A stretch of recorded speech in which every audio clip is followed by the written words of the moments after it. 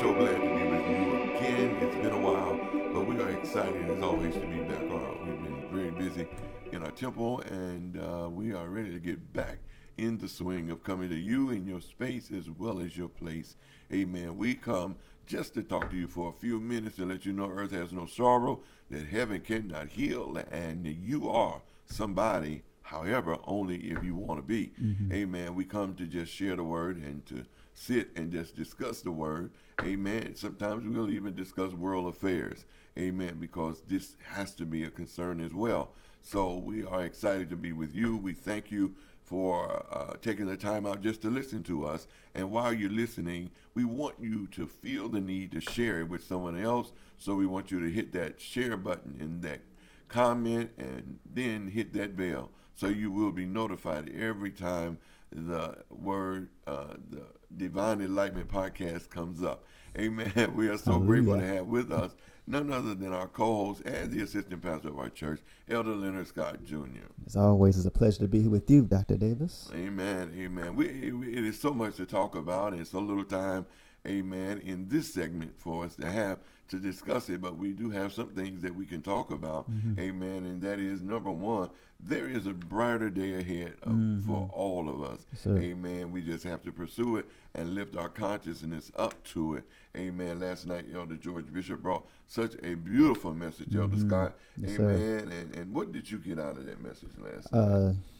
It was like you said, a beautiful word, and what I got out of it was a few things. One of the main things was because it came out of the book of Proverbs, the first chapter, and what I got out of it was wisdom, and as cliche it may sound, because that is the book of wisdom, that with wisdom is not just meant for us just to obtain it, just to hoard it, but we're supposed to apply that wisdom, and applying it, we're supposed to act out the wisdom that we receive. And in wisdom, when thinking about wisdom, man, you get wisdom from so many things. And what I mean by that is even those who are doing wrong, you get wisdom from them on what not to do if you pay attention correctly. If you look at it in the right manner, that's wisdom as well. Because if you look at it from the perspective of being in the will of the Father and knowing what's righteous and what's unrighteous, if you know somebody doing something unrighteous, even if it's something you may want to do, you can get wisdom from that by saying, well, I ain't gonna do that, so it's not necessarily them telling you anything, but you can get wisdom off of just the actions of others. Even what we see in the world, there's so much going on that's negative and not in the will of the Father. However, we can learn on what not to do, because we have to know both. I feel, it has to be a balance as you teach. We have to balance between what to do and what not to do. So I think it was a beautiful word, and one of my favorite verses that I actually memorized as a young child was the 7th chapter. In our Bible, it says the reverence of Yahweh is the beginning of knowledge, but fools despise wisdom and instruction. And that's one of my favorite verses out of that particular book, because to me, that's the truth. We have to reverence Yahweh in all things, and if you don't reverence him, how can you properly get wisdom? You have to first reverence and be humble to the Father. So I think it was a very, very good word, teaching on wisdom and also humility as well. So I think it was beautiful. I truly enjoyed the word, as always, because it just builds you. It gives you instructions. It allows you to pull yourself up from where you're falling, because we all have points and places in our lives, world, and affairs where we are not standing as tall and as strong as we should be. So one thing that I realize that wisdom doesn't prevent you from making mistakes. It just helps you. It gives you the sound foundation to correct the mistakes that you've made, and then stand on a foundation that will not give away. And we know that Solomon was a strong man when it came to wisdom. A lot of times I said it this morning. A lot of people can read a book and they can read it fluently and even obtain the things that they've read, but not apply it to their lives. So the wisdom would be to read it and to obtain it, and then to apply it to our lives, our world, and our affairs. And one thing that I see in Solomon is that his wisdom went beyond the natural man. He had such insight spiritually that it mesmerized a lot of people, and even to the point that Solomon's wisdom, the Father said he would never give another man wisdom in that same magnitude, Yes, because Solomon was not only a man of wisdom, but he was a man of riches. Amen. And he had so many things that really, really, really, he said, that really made a lot of sense. Blessed is the the Psalms said, "Blessed is the man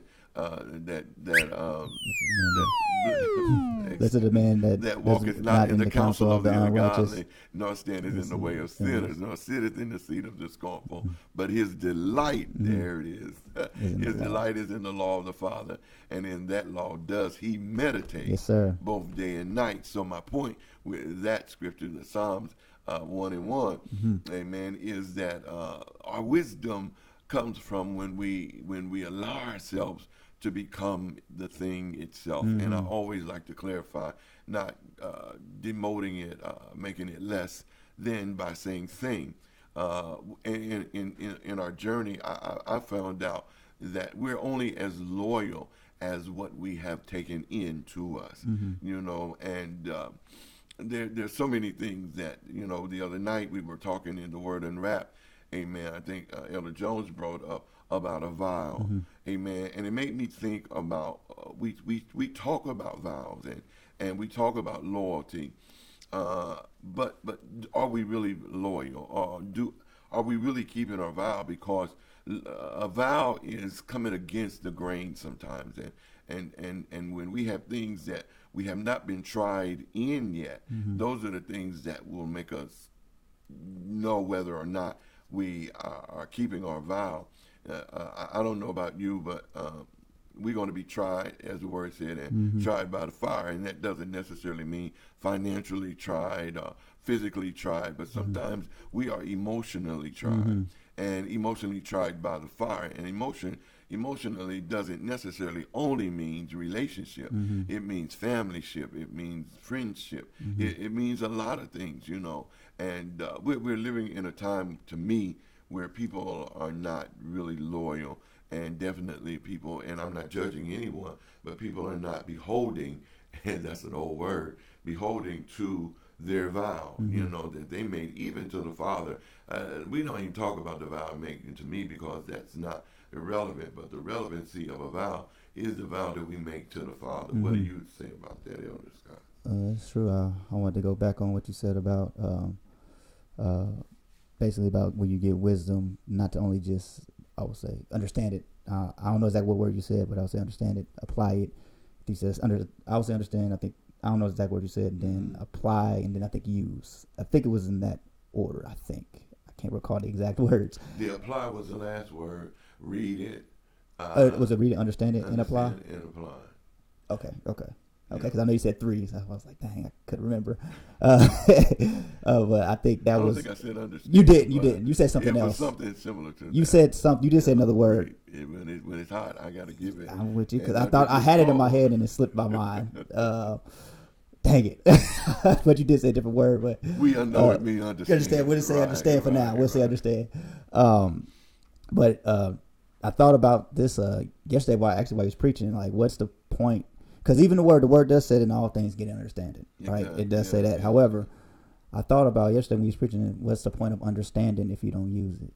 Exactly. Like, what's the point? What's the point? Just saying I know something. You know what I mean? Like, what really is the point of that? It really is. I agree with you. There really is no point to it besides, I guess, being arrogant and prideful. That's no point, though, when it's pride. So it's really no point. But what's the point? Like, there's so many things that's prideful. I agree with that. Right. Like, what's the what's the point of me, like, just saying, okay, I understand, I can preach this, but what's the point of it if I don't apply that, which I can so eloquently talk or speak? What is the point of it? To me, you hit the key point with preaching, because that is one of my things. If you're not going to preach it from your heart, then don't use my ears to practice it from your mouth. Right. Now there's a lot of excellent preachers, and I tell you, they know how to put the left and the right together, and what do they call it? Hoops Uh, and all of that. And I love to preach, but I know there's some great preachers out there that are really, really, really good. And I don't say this in reference to them, but what good is it to have all of that greatness right. and not apply that word to you? I don't want to preach a message for you. Right. I don't want to do that. Or the congregation. I want to preach a message that will touch you, that will touch the congregation, but to touch me first. You know, and sometimes the Father give you a message that you are not even aware that it's going to touch you, but in the midst of you delivering it, it smacks you in the face, you know. And I said it on Wednesday night. I think somewhere in that Word Unwrapped, I made the statement that sometimes my deliverance don't come until I get up to preach the word, because the word hits me in places that I need to be hit, you know. And if a preacher preaches a word and it doesn't hit them, then I'm kind of concerned about that word. Right. You know, Definitely. I won't know whether it hits you or not, but you will know. And a lot of people and a lot of preachers can walk away with saying, boy, I really preached, but never walk away with saying, wow, that word really smacked the heck out of me. Yeah, yes, sir. You know, but anyway, you know, we are just excited, amen, for the word, and we want to encourage everybody, amen, when it comes to the Father, amen, enjoy reading, enjoy learning about him, but enjoy more applying him to your life, because he's a guarantee. Yes, sir. Amen. He's a guarantee. Amen. And above all the things that we have, even in Christianity, amen, as it is as a commercial, amen, there is a remnant of people that will stand up, because he said he would raise up a nation that will obey, that will obey, that will obey. Amen. So it doesn't mean that the nation is going to have every T crossed and every I dot, but the obedience of that nation will be, as the word comes, it will iron out the wrinkles that we have undone. Yes, sir. Amen. So be encouraged and know that you are somebody. As we go to Elder Leonard Scott for the litany of truth. I must apply faith. As I move forward into my life, world, and all of my affairs, I know that without the workings of faith, not only will my flesh be lost, but I will lose my total existence. The word informs me that now faith is the substance.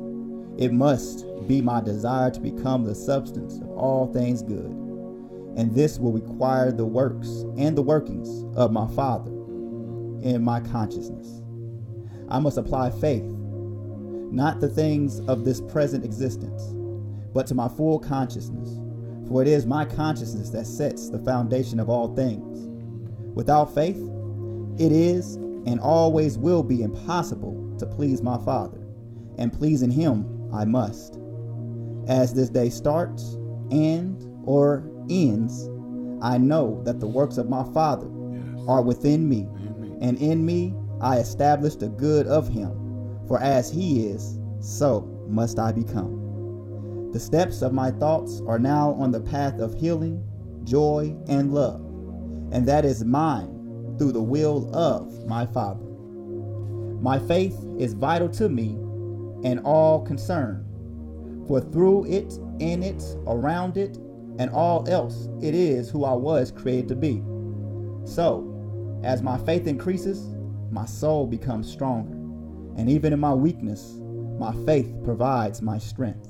So, in it all, through it all, and within you all, faith is the foundation of all thoughts. So, I am aligning my thoughts with faith and becoming one with my Father Yahweh. So it was, so it is, and so it shall be. World without end. Written by Senior Bishop Dr. Herman H. Davis. Before I go into the prayer of deliverance, I really want you to listen and take the time out to listen to that litany of truth. Amen. Coming from Elder Leonard Scott. I want you to sit down and really let the words resonate in your spirit, because that litany of truth will build you from the inside out. And the more you listen to it, I'm not trying to get you to listen to it just to be a number or a subscriber, but I want you to listen to it so you can be counted as one that is developing in the will of the Father. Our prayer of deliverance. Father Yahweh, I thank you for all that you are in me, moving my consciousness to yet another level. Father Yahweh, I thank you for your divine truth and even indirect adversities, I am still standing. Father Yahweh, I am one with divine mind, and in me now is the workings of all that is good. Father Yahweh, I see in my consciousness a clear path to love, peace, joy, and understanding. Father Yahweh, I am excited for the things you have brought me through, for the things that I am moving through even right now, and the things that are yet to come. Father Yahweh, my whole being says yes, and to your divine will and to your divine ways in my life, my world, and all of my affairs. Father Yahweh, I give you the very best of my praise in my everyday existence, and I salute you. Father Yahweh, even in diverse times, you have been a way out of no way, and even in my darkness, you are that light. Father Yahweh, in it all and even through it all, amen, I have learned to trust you, and I thank you for knowing you for myself and knowing your name, Yahweh. I bless you. Hallelujah. Amen. We thank all of you for your time. We thank you for allowing us to come into your place as well as your space. Lift up your head, O ye gates, and be ye lifted up, ye everlasting door, and the King of glory shall come in. Until the next time, know that you are somebody, and it is our intention to be back here again with another powerful conversation, another word, and another litany of truth. Amen. Just to keep you lifted in his will. Remember, keep on listening, keep on holding up, and know that the best is yet to come. Be blessed. Hallelujah.